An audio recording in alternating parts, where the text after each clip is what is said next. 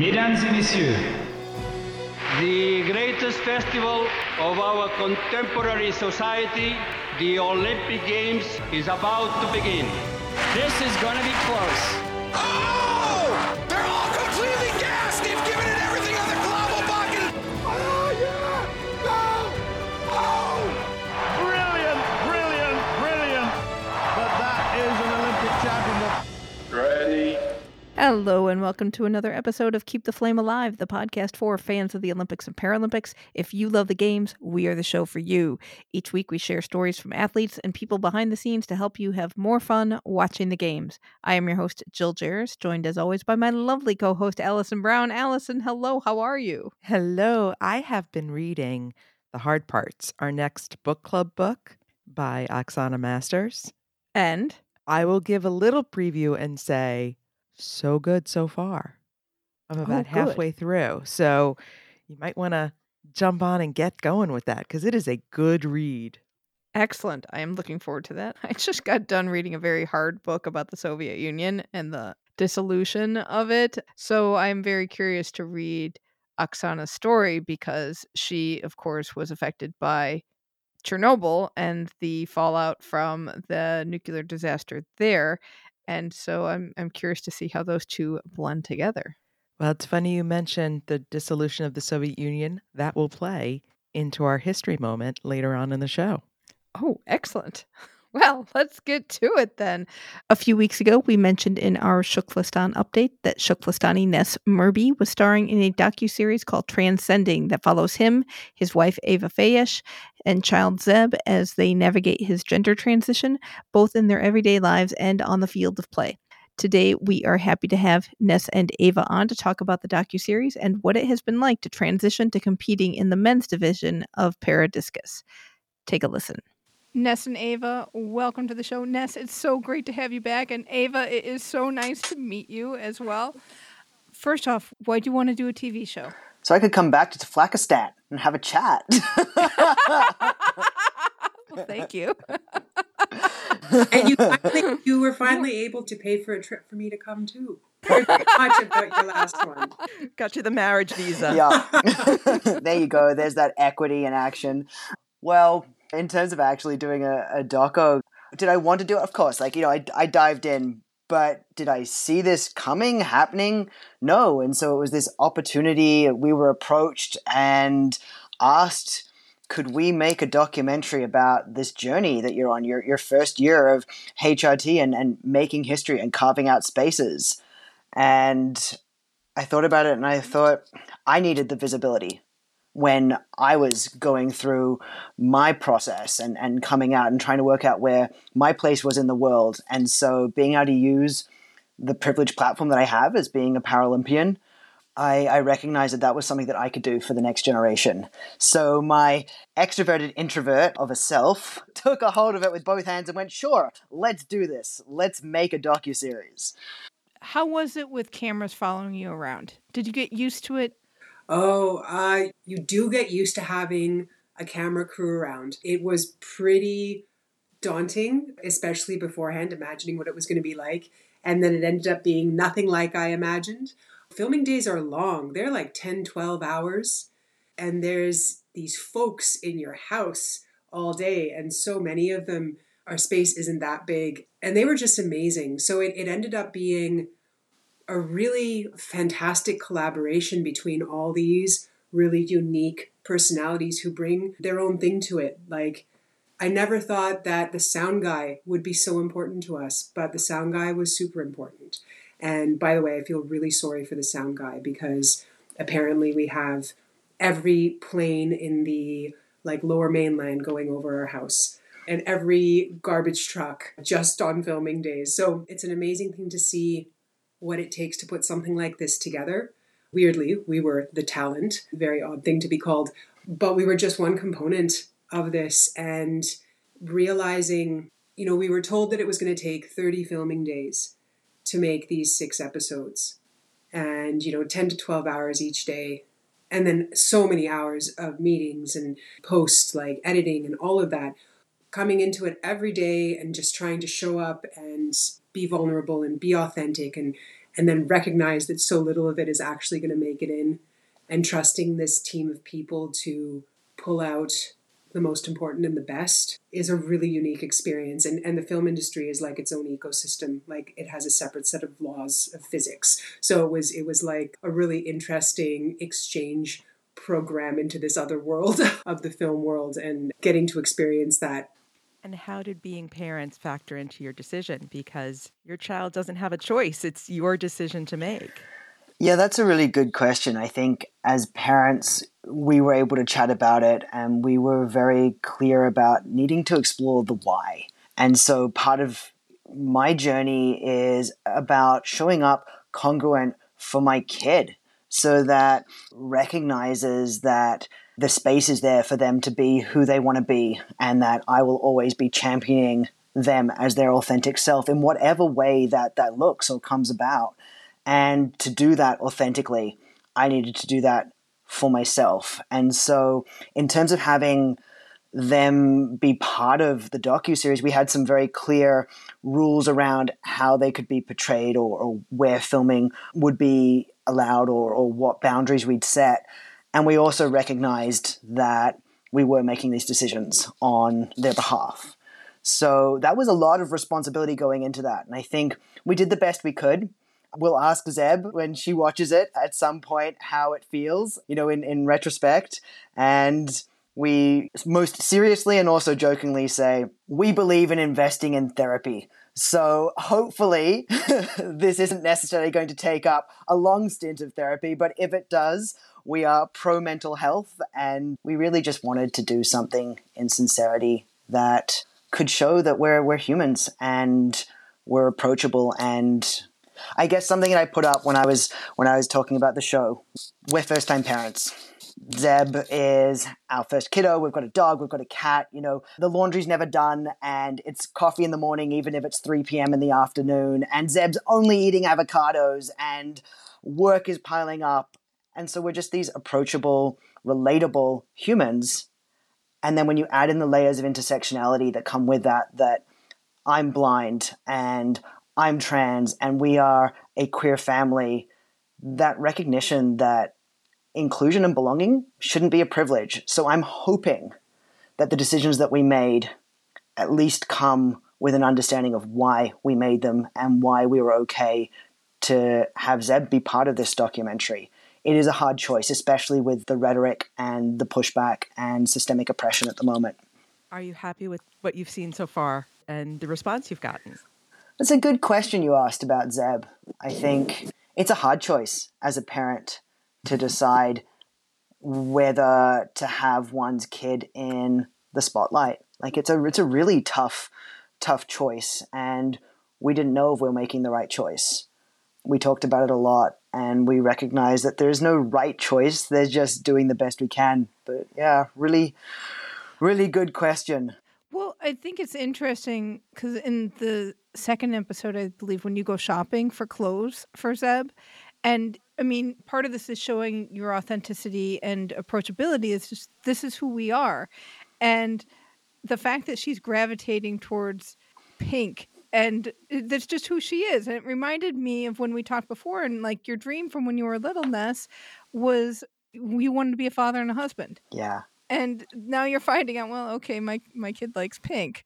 And I did not, I don't necessarily love it, but that's just who they are.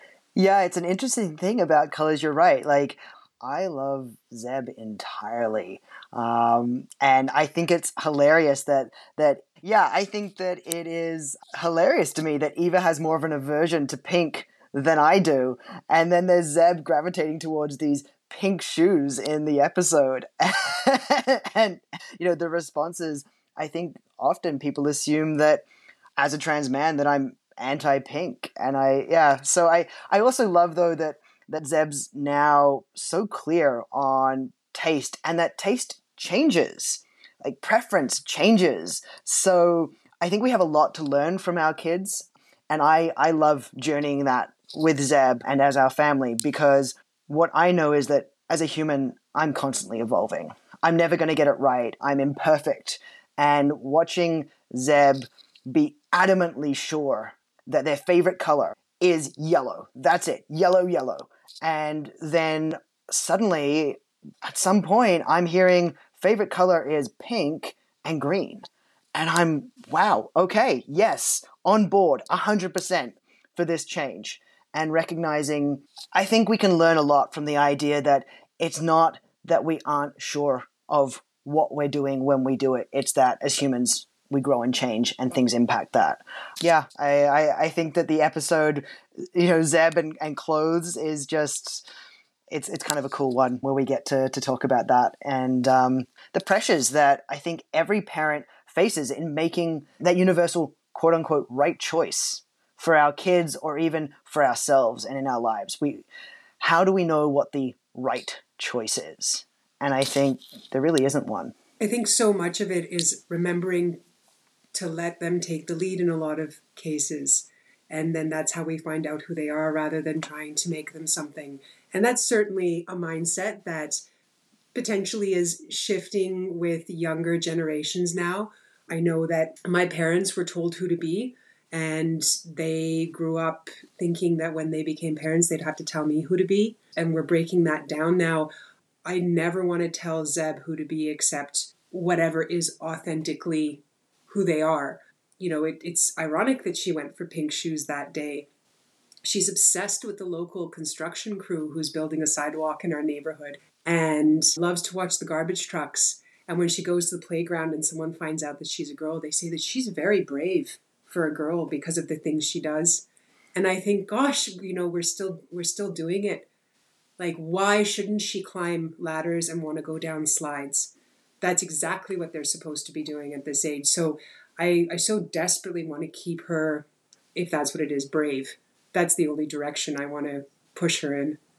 On the theme of authentic self, Ness, as you take hormones, you are becoming more and more feeling who you were on the inside, right? Yeah, very much so. It's life-saving medication. Taking testosterone saved my life. And I kept trying to take up less and less space or edit myself more and more. If I could just do this, then I'd be able to exist with that. And I remember turning to Eva in the beginning of 2021, just distraught because I couldn't find a way anymore by myself. And taking that leap was terrifying, turning to Eva and saying, I can't do this. I have to break my promise to you. I need to go on HRT. And what was beautiful is that even I had journeyed far enough together that whilst I didn't know if she would be on the other side, what happened was Eva met me right there and said, okay, yeah, I see you, and this is something that we need to do, and I'm going to support you, even though it was terrifying. And I think that that's something that isn't there and can't be taken for granted. I am eternally grateful because I had nothing left to give. I had no way to keep my promise to what I understood was to stay me. And then when I finally released myself from that bind, I realized that what I was doing was actually staying me. The longer I kept pushing myself into these smaller spaces, the less I was myself. And I've been a much happier person. I smile so much more. I can finally focus on so much more of life because I'm me. And this was a decision that came about, not so much the decision, I'm thinking the words in this, I guess. Eva was pregnant when we had this conversation. It was just a few months before Zeb was to be born. And that also played into things. My 6-year-old self, I want to be a dad and a husband. And I want to make sure that I am that from the minute our kiddo was born. So, yeah, the journey, though, from saying it out loud and being at my endpoint to actually getting to start was hard and long. Now, though, I'm so far along that I don't tap into that a lot. I get to just be happy I wake up every morning, happy that I am my authentic self, and that is pure joy. I get to be me. I show up for my kid. I love when she's screaming, "Dwa, dwa." It's always, "Come." Like, yes, Zeb, I'm coming. So it's a gift, and it was a life-saving gift in so many ways. So I have a practical question for your sports career. Obviously, testosterone is a banned substance. So how does that work with testing? Yeah, so testosterone is a banned substance in certain instances. So cisgendered males, transgender males can take testosterone to a level, a metered dose. And so that's really an interesting thing that we often assume as a society, that taking testosterone is purely happening for transgender men in sport. And there are actually a lot of cisgendered men taking it as well. So what I had to do was get a therapeutic use exemption, which meant I had to apply and demonstrate my need for this. That in itself was a rough process of challenging the status quo, because it's life-saving medication. Those who hold the power to authorize this medication do not have relevant lived experience, and so did not recognize the life-saving nature of it, and actually prolonged the time between application and approval. And that was a very hard time for me and a hard space to be in. That said, there wasn't a question around approving it because it's written into the Charter of Sport. I do have to get regular blood tests, and I'm still subject to the same anti-doping rules. And that's kind of the big hype around it. It really just comes down to there's no limitation on it once you have demonstrated a need. Same for cisgendered males, that if they have low testosterone, they can be taking testosterone as well on a regular basis. So were you taking it waiting for the approval, or were you waiting for the approval to take it? The latter of the two. I had to wait. If I wanted to stay in sport and not be subject to being sanctioned, I had to wait for approval to take my first shot.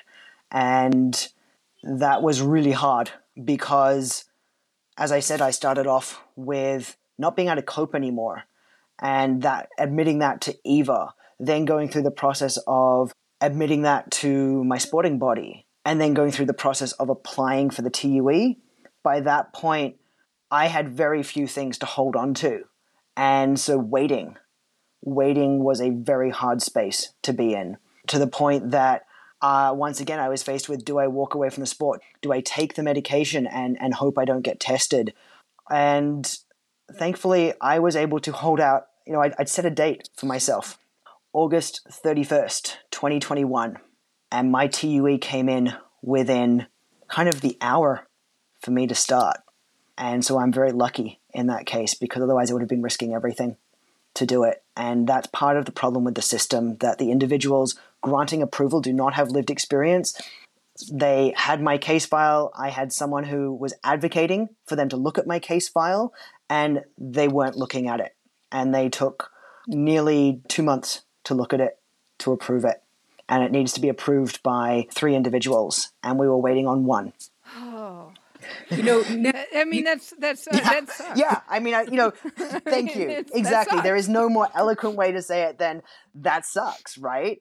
And that's part of the story, and that's part of why showing up for this documentary, whilst we may not go into all of these aspects, it's just important to be demonstrating what happens, what are the facets of my trans life, of our queer life, that come into play, because I think there's a lot of assumption that there's not always, there is intentional harm, and then there's unintended harm and a lack of understanding. And so that's part of the documentary, is we're trying to open up these conversations and show the different facets of this intersecting marginalized identities that I hold. Well, and Ava, in the show, you do mention a few times that, like, you're the first one. This is hard.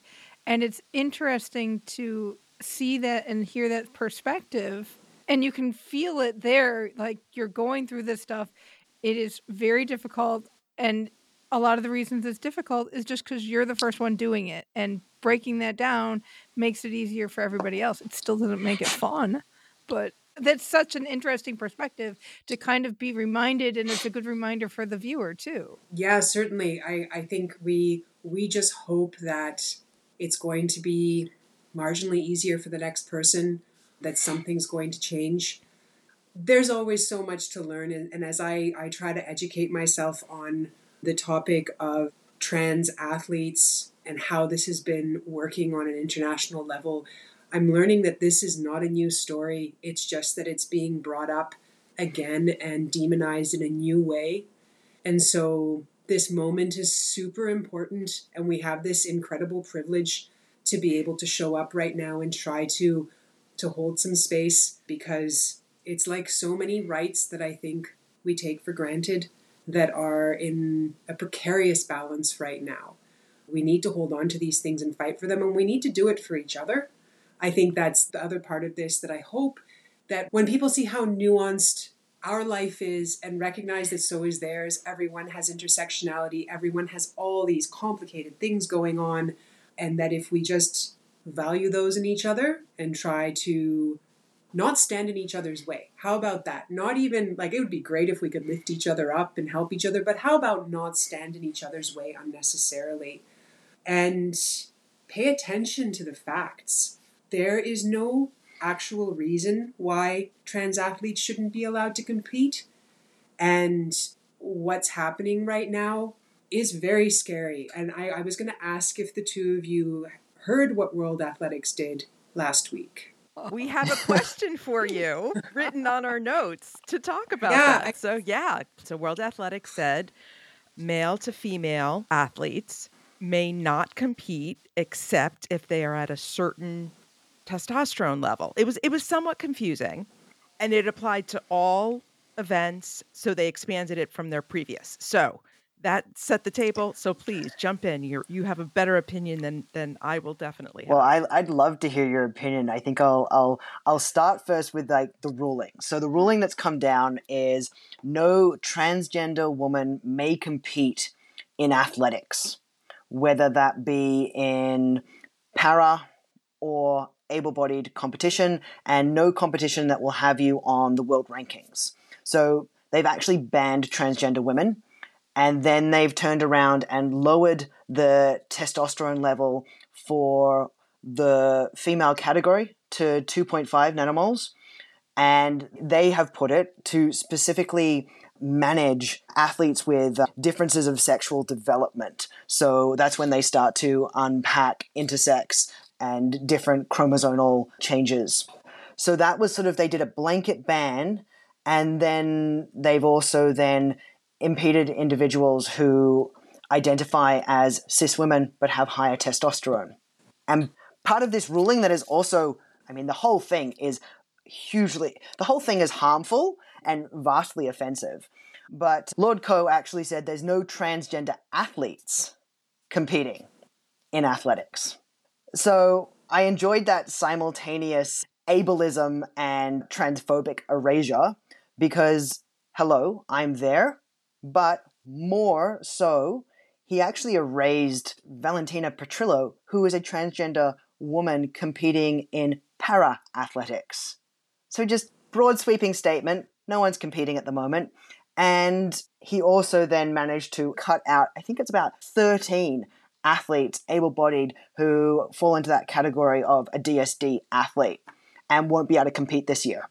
Caster Semenya being probably the most famous of them. Exactly. And so by doing that, these sweeping statements, polarizing the topic, it's a trickle-down effect. And so it doesn't just affect elite athletes, it affects any up-and-coming athlete, anyone who has earned the right to compete and have their name on a world ranking.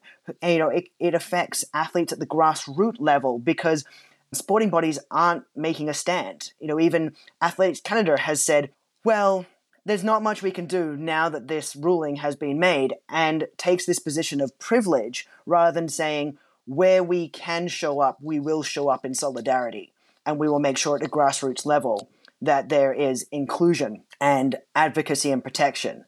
So instead, you get this overarching ruling that trickles down and affects not just every level of sport for the transgender community, but it also seeps into society at large. And it's really harmful right now, the rhetoric that's going around. And that's also part of why it's really important to me that, I turned to Eva and we both sort of said, really got to keep fighting for space and just holding space right now. because the erasure, harm, and demonization that is going on is only getting worse.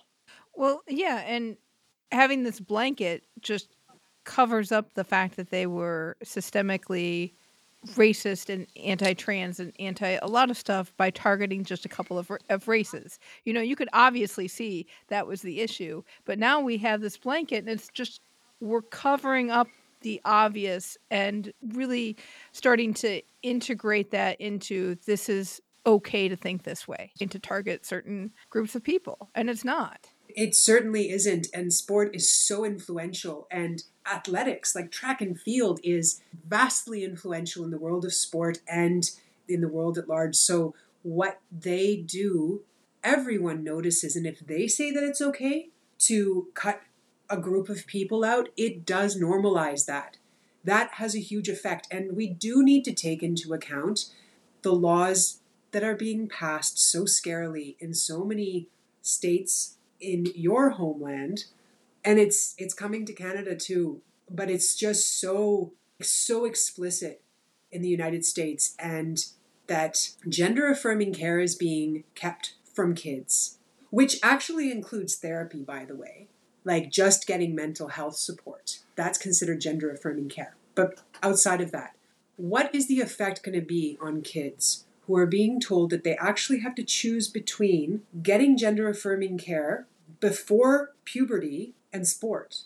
How many kids are actually going to make a choice? Like, that's a big thing to put on a kid. When we tell them that the greatest thing you can ever be is an Olympian, and then you have to make this choice before puberty, that is very harmful. And this is happening in a first world country. Like, when you think about just the vast sweeping effect across the entire planet that this ruling by World Athletics can have, it really scares me. This is deep. What kind of reaction did you get, Ness, when you transitioned in terms of competing in the male category? Reactions have been mixed. There's been a lot of silence and distancing. There's been some explicit support, and that was really heartwarming.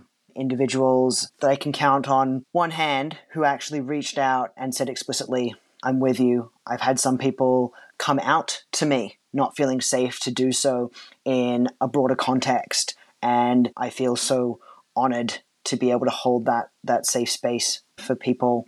In terms of last year making history, competing in the men's category, there's been a mix of responses, and it ranges from, I think, support and excitement to straight out abuse and victimization. And part of that is because of this narrative of, well, you're not winning. And it kind of goes in so many directions because, you know, if I was winning, it would be a problem. I'm not winning and it's still a problem. And so that's where this transphobia is just rampant. The desire to erase trans people is really the key objective for gender criticals. So for myself, competing in the men's category, I went from being top 8 in the world, but I was told that as that top 8, you can represent this country, but you cannot represent as your authentic self. And now I'm showing up as my authentic self. I don't mind that it's a journey. It's supposed to be an evolving journey. Nobody else has done this before. Nobody else has openly transitioned in the middle of their elite career. And I'm not at the bottom. That's also something, that I'm not actually at the bottom of the world rankings. So the response, I've been just the other day, I was alerted to people using myself as an example to fight back against gender criticals. And that made me extremely proud. And then there's also those who use it to devalue trans people in sport because I'm not top 8 yet. And that shows me that there's a lot of work to be done. And can I say, I'm always blown away how focused we get on winning, to this extent that if someone is 10th or 16th or 60th, they're suddenly of so little value, like in the world. And, you know, if we didn't have 4th place, like if we really only had 1st, 2nd, or 3rd, what would the Paralympics and the Olympics be like? Like, you need people to show up and strive and compete against themselves and each other. That is what sport is about. So we need people to be pushing, and we need people to be 60th and 40th. And we need to stop devaluing anyone who isn't a medal contender. When did we think that perpetuating that wasn't going to be extremely harmful? So I find it almost laughable that people are turning around going, oh, all these trans athletes, trans men athletes are, worthless. And I think, but they're out there and they're competing. Are you out there and competing? I think that's part of what we bring to the documentary as well, is this idea of standards that are being set even when this has never been done before, and the narrative of winning. Part of the documentary, our goal was to start to unpack what winning really is, because for me, winning is knowing my kid's happy. That's winning. I'm here as a Paralympian fighting for space and holding space. It's not about winning in that same way. It never was for me. Actually, here's an interesting fact I'll share, which is part of being a Paralympian was part of putting food on the table for my family because of the ableism that exists. And so this was something that I can do. Am I passionate when I'm doing it? Yes. But it's never one or the other. And it's this blend. And so as a Paralympian, I could make a small stipend to help contribute to put food on the table for my family. And that's something that I'm proud to show up and do. It's not about being number one when there's so much broken in the system. So I'm going to keep showing up to try and help be a part of fixing the system so that the next person doesn't have to do this. I have a very burning question. Competing in the male category, the discus is bigger, but your hands are not. What is that like? Competing. So I've got a disc that's now twice the weight, 1K to 2K. It's about 2 inches broader in diameter. Hand size still the same. So I thought that there'd be this improvement in grip strength and strength overall make the difference, and realizing that, okay, I've had improvement there, but actually I'm having to learn to throw the discus with a totally different technique. And I wasn't expecting that.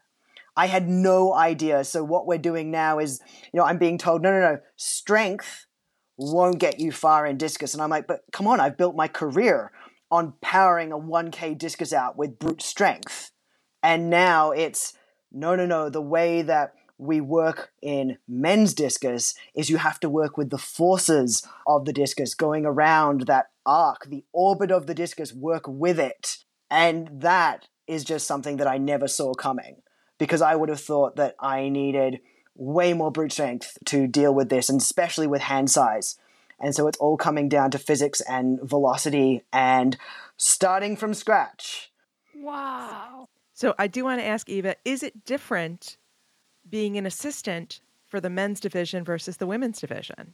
Oh, yeah. Mostly, I guess, just guys in sport. And I guess I'll say cis guys in sport, because that's the experience is very different to cis women in sport. Just the camaraderie, the communication through grunting and like minimal actual speech. But no, the guys that we train with are fantastic and really like inclusive, and I feel so much more relaxed because I know that Ness is so much more relaxed. I think that was the big thing, that before, I think we were on high alert and totally activated every time we were in sport, anytime we were training or competing, other than when we were alone. I was so aware constantly of how this was probably really harming Ness right now. And that is just the reality, which is why it's so incredibly real and serious and important that we let athletes compete where they need to compete. It is not a neutral thing. Will there be a season 2? I'm definitely competing this year. I'm out to work on taking the Canadian record, one step at a time. So, yeah, I think we are definitely open to holding the space and continuing to hold the space and fight for space. And that involves visibility. So, yeah. Do you have your competition schedule worked out yet? Because it's complicated, especially being para is more complicated, but how much do you hope to compete this year? Fair bit. So there's some local, provincial level competitions that are sanctioned by World Athletics. To do this journey, and why the World Athletics decision impacts so much, is because to be counted within my national sporting organization, I have to compete in meets that are sanctioned by World Athletics to be recognized by Athletics Canada. So that means that I'm doing provincial competitions, and those are sanctioned by World Athletics. I'm got the Canadian Nationals, there's the potential of World Championships, and there's also the Pan American Games in Santiago in November. So it's a big year. Definitely the change in competitive schedule with the shift and impacts of COVID have had an effect. So this is a big year, and next year is no different. There's also a World Championships in Kobe, Japan, as well as the Paralympic Games in Paris. So there's a lot of things along the way. Excellent. Thank you so much. It was wonderful to have you back. Thank you and so meet much you. for having us. Yeah. I really appreciate the opportunity to chat with you and to show up, in the couple of years later, how life changes. Thank you so much, Ness and Ava. You can follow Ness on Insta and Twitter and check out his website, tougherthan.com. Learn more about the show Transcending on AMI. That's ami.ca. We'll have links to all of those in the show notes. And I got to say, we watched a few episodes before our interview, and it was so nice to be able to talk to my TV friends live. Well, I wave at everybody when I see them on the television, so the friends in the box actually spoke back to us. It was very nice. That sound means it is time for our history moment. All year long, we are looking at the Seoul 1988 Games, as it is the 35th anniversary of that event. It's your turn for a story. What do you got? So we did women's gymnastics. Now we've got men's gymnastics. I'm going to try a lot of Russian names today. So please don't stab me if I get this wrong. And also, I heard a lot of these pronunciations, how they were said then, and some of them have changed, how we acknowledge them. Oh, interesting. So fair warning, I'm going to screw this up, but I'm going to try hard. The men's gymnastics competition featured what they did in fact call the Dream Team, the men's team from the Soviet Union: Dmitry Bolazechev, Vladimir Artemov, Valery Lyukin, and Vladimir Goglazev all held world titles either in the all-around or in individual apparatus. And the Soviet Union for years had dominated team competition, and they did so at Seoul, winning by over 5 points, which doesn't sound like much, but when you're talking tenths, it makes a big difference. And in the all-around competition, the Soviet Union swept the podium. Artemov won gold, Lukin won silver, and Bolazarchev won the bronze. And each man received at least one perfect 10 in the finals, going by the old scoring system. And their final scores were separated by 15 hundredths of a point. Holy cow. Soviet men won half of all the medals available in the competition. Oh! And as we've said before, this would be the last Olympics for the Soviet Union, with the country collapsing in 1991. All but one of the Soviet men's team left the country in the early 90s. 4 of the 6 emigrated to the United States and became coaches. And Sergei Kharkov went to the reunited Germany and became a coach. And the most famous of these, certainly to American listeners, is Valery Lukin, who coached his daughter Nastya Lukin to gold in 2008.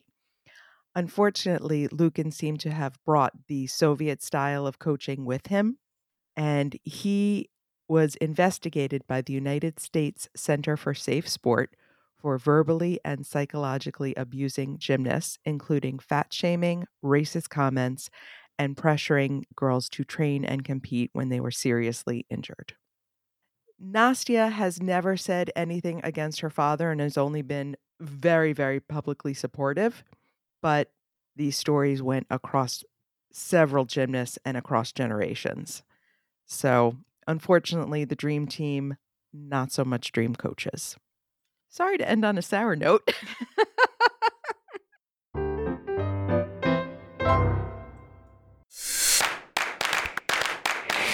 Welcome to Shuklistan. It's time to check in with our team Keep the Flame Alive. These, along with our listeners, make up our citizens of Shuklistan, our very own country. First off, Team Schuster competed at the BKT Tires and OK Tires World Men's Curling Championships in Ottawa. They finished in 8th place with a record of 5-7. Do you know who won? I think Scotland won, Scotland! Right? Maggie Shea and Stephanie Roble sailed in the Princess Sophia Trophy in the Bay of Palma, Spain, and finished 5th. This starts the 2023 World Cup season, which are the qualifying events for the Olympics regatta. Karateka Tom Scott competed in the North American Cup in Las Vegas this weekend, and he qualified for his 4th Pan American Games. Skeleton competitor Shannon Galea raced in all 8 races of the North American Cup circuit this year, got the overall 3rd place title, which gave Malta its first international podium. So excited about that. In other news, running coach and sports announcer Jeff Whiteman and his wife are walking the surname. They walked 98 miles around the Isle of Wight in 3 days. Does that mean the Isle of Man is next? He joked about that, but I would not be surprised. The 1976 Women's Olympic basketball team has been selected for induction into the Naismith Basketball Hall of Fame. Which I consider them Shukflastani since we read about them. I will say absolutely. That, Congratulations to Dr. Victoria Jackson, who recently got married. The Conroy Independent School District in the Woodlands, Texas, dedicated the Laura Wilkinson Natatorium last weekend. Oh, that is exciting. I want the kids to start calling it the Wilk. Oh, that would be cool. Wouldn't that be cool? So cool. And the dulcet tones of Jason Bryant will be announcing at the 2023 European Wrestling Championships in Croatia, April 17th through the 23rd. We would like to give a special thank you to our patrons and supporters who keep our flame alive.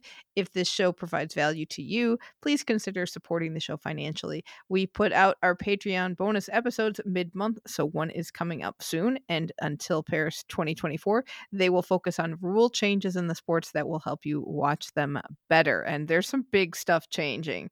So it's been a lot of fun to be able to do some deep dives with our patrons on that. More info is at flamealivepod.com/support.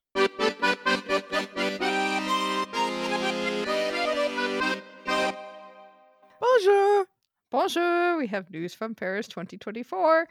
FranceJeu.com reported that the opening ceremony will use 140 to 170 boats in that parade of nations. That doesn't sound like very many for the number of athletes involved. They must be big, and I wonder if they will have multiple countries on some of these boats. Well, they'd have to. So, you've got something like Team France on the big boat, and then you've got like a pontoon with, Eswatini. That's my vision, and that's not a good one.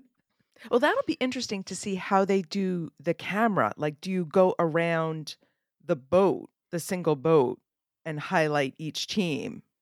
That's a good question. Will they have cameras on the boats, each of the boats? But I mean, you're only going to show a little bit. I think drones will be in big use here. It looks like the boats are going to leave from the east side of Paris near Ivry, and then the parade will be from the Austerlitz Bridge to the Trocadero.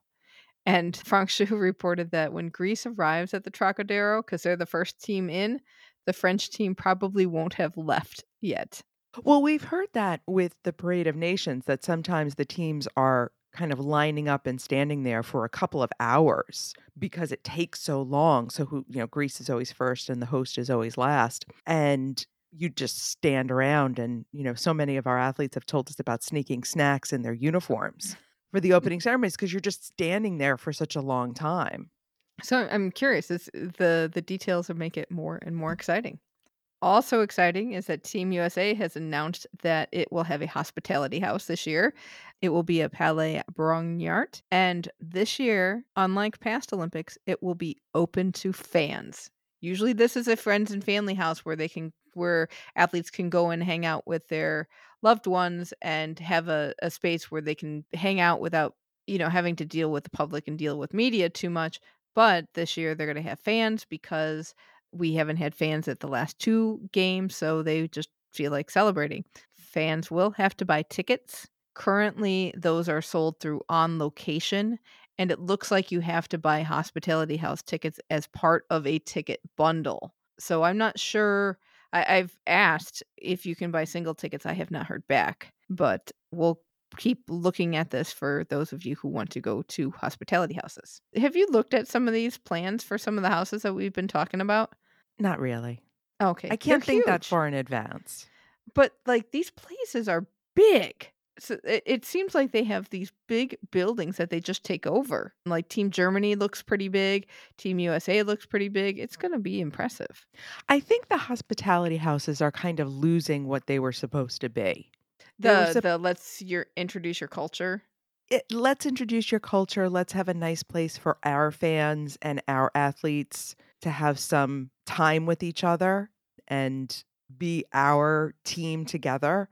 And now it's just become an open party, which means there's going to be a VIP section because that need is still there to have a country's athletes, country's fans, friends and family of the athletes have a spot. So are they just going to have another spot so that the hospitality house just becomes another spectacle? I don't know.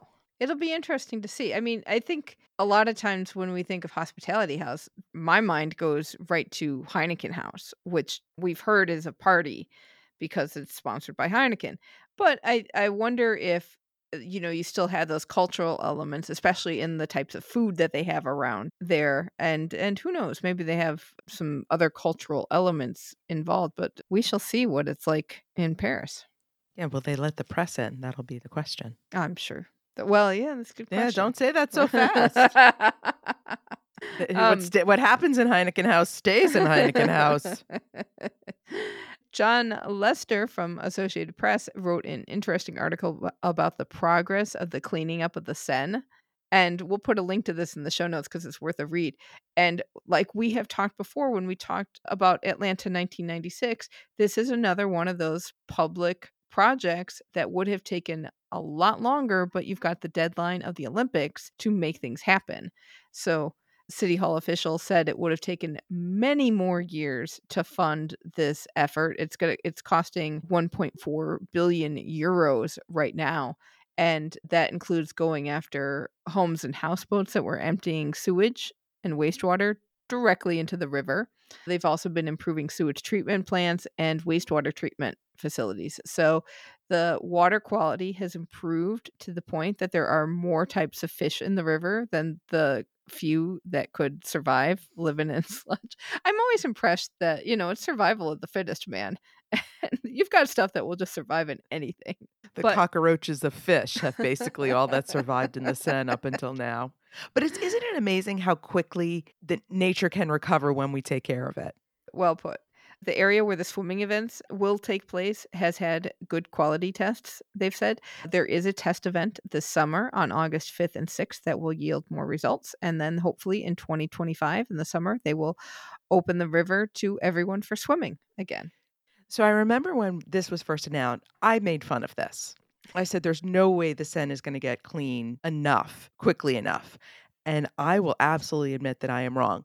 So listener Dan and I are making plans to go swimming in the Seine while we are there.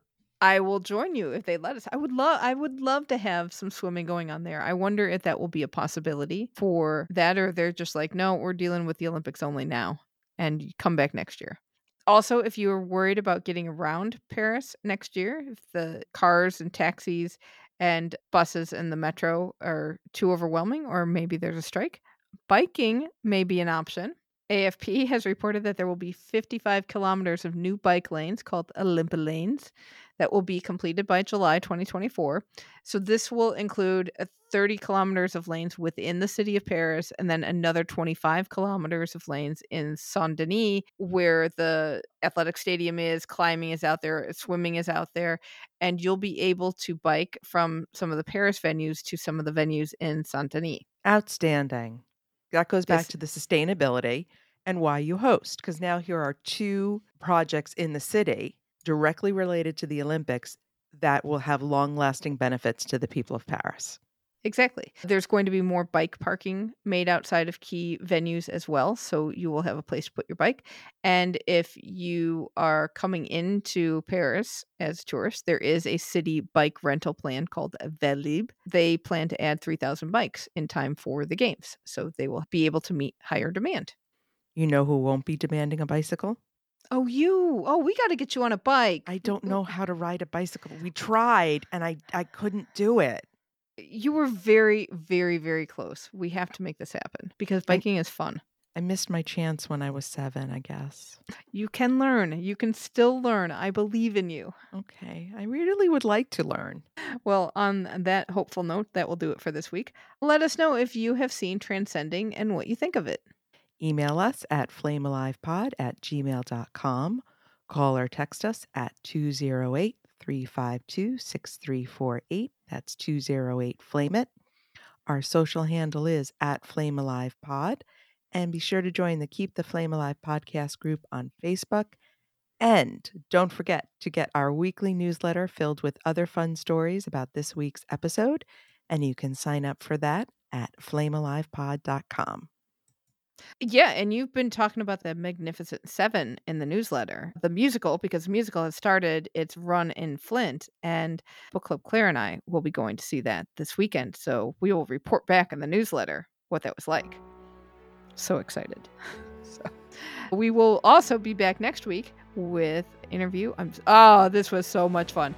We talked with Katie Najat Moon, who won gold in the pole vault at Tokyo 2020. So look forward to that and look forward to learning about the sport of pole vaulting. Thank you so much for listening. And until next time, keep the flame alive.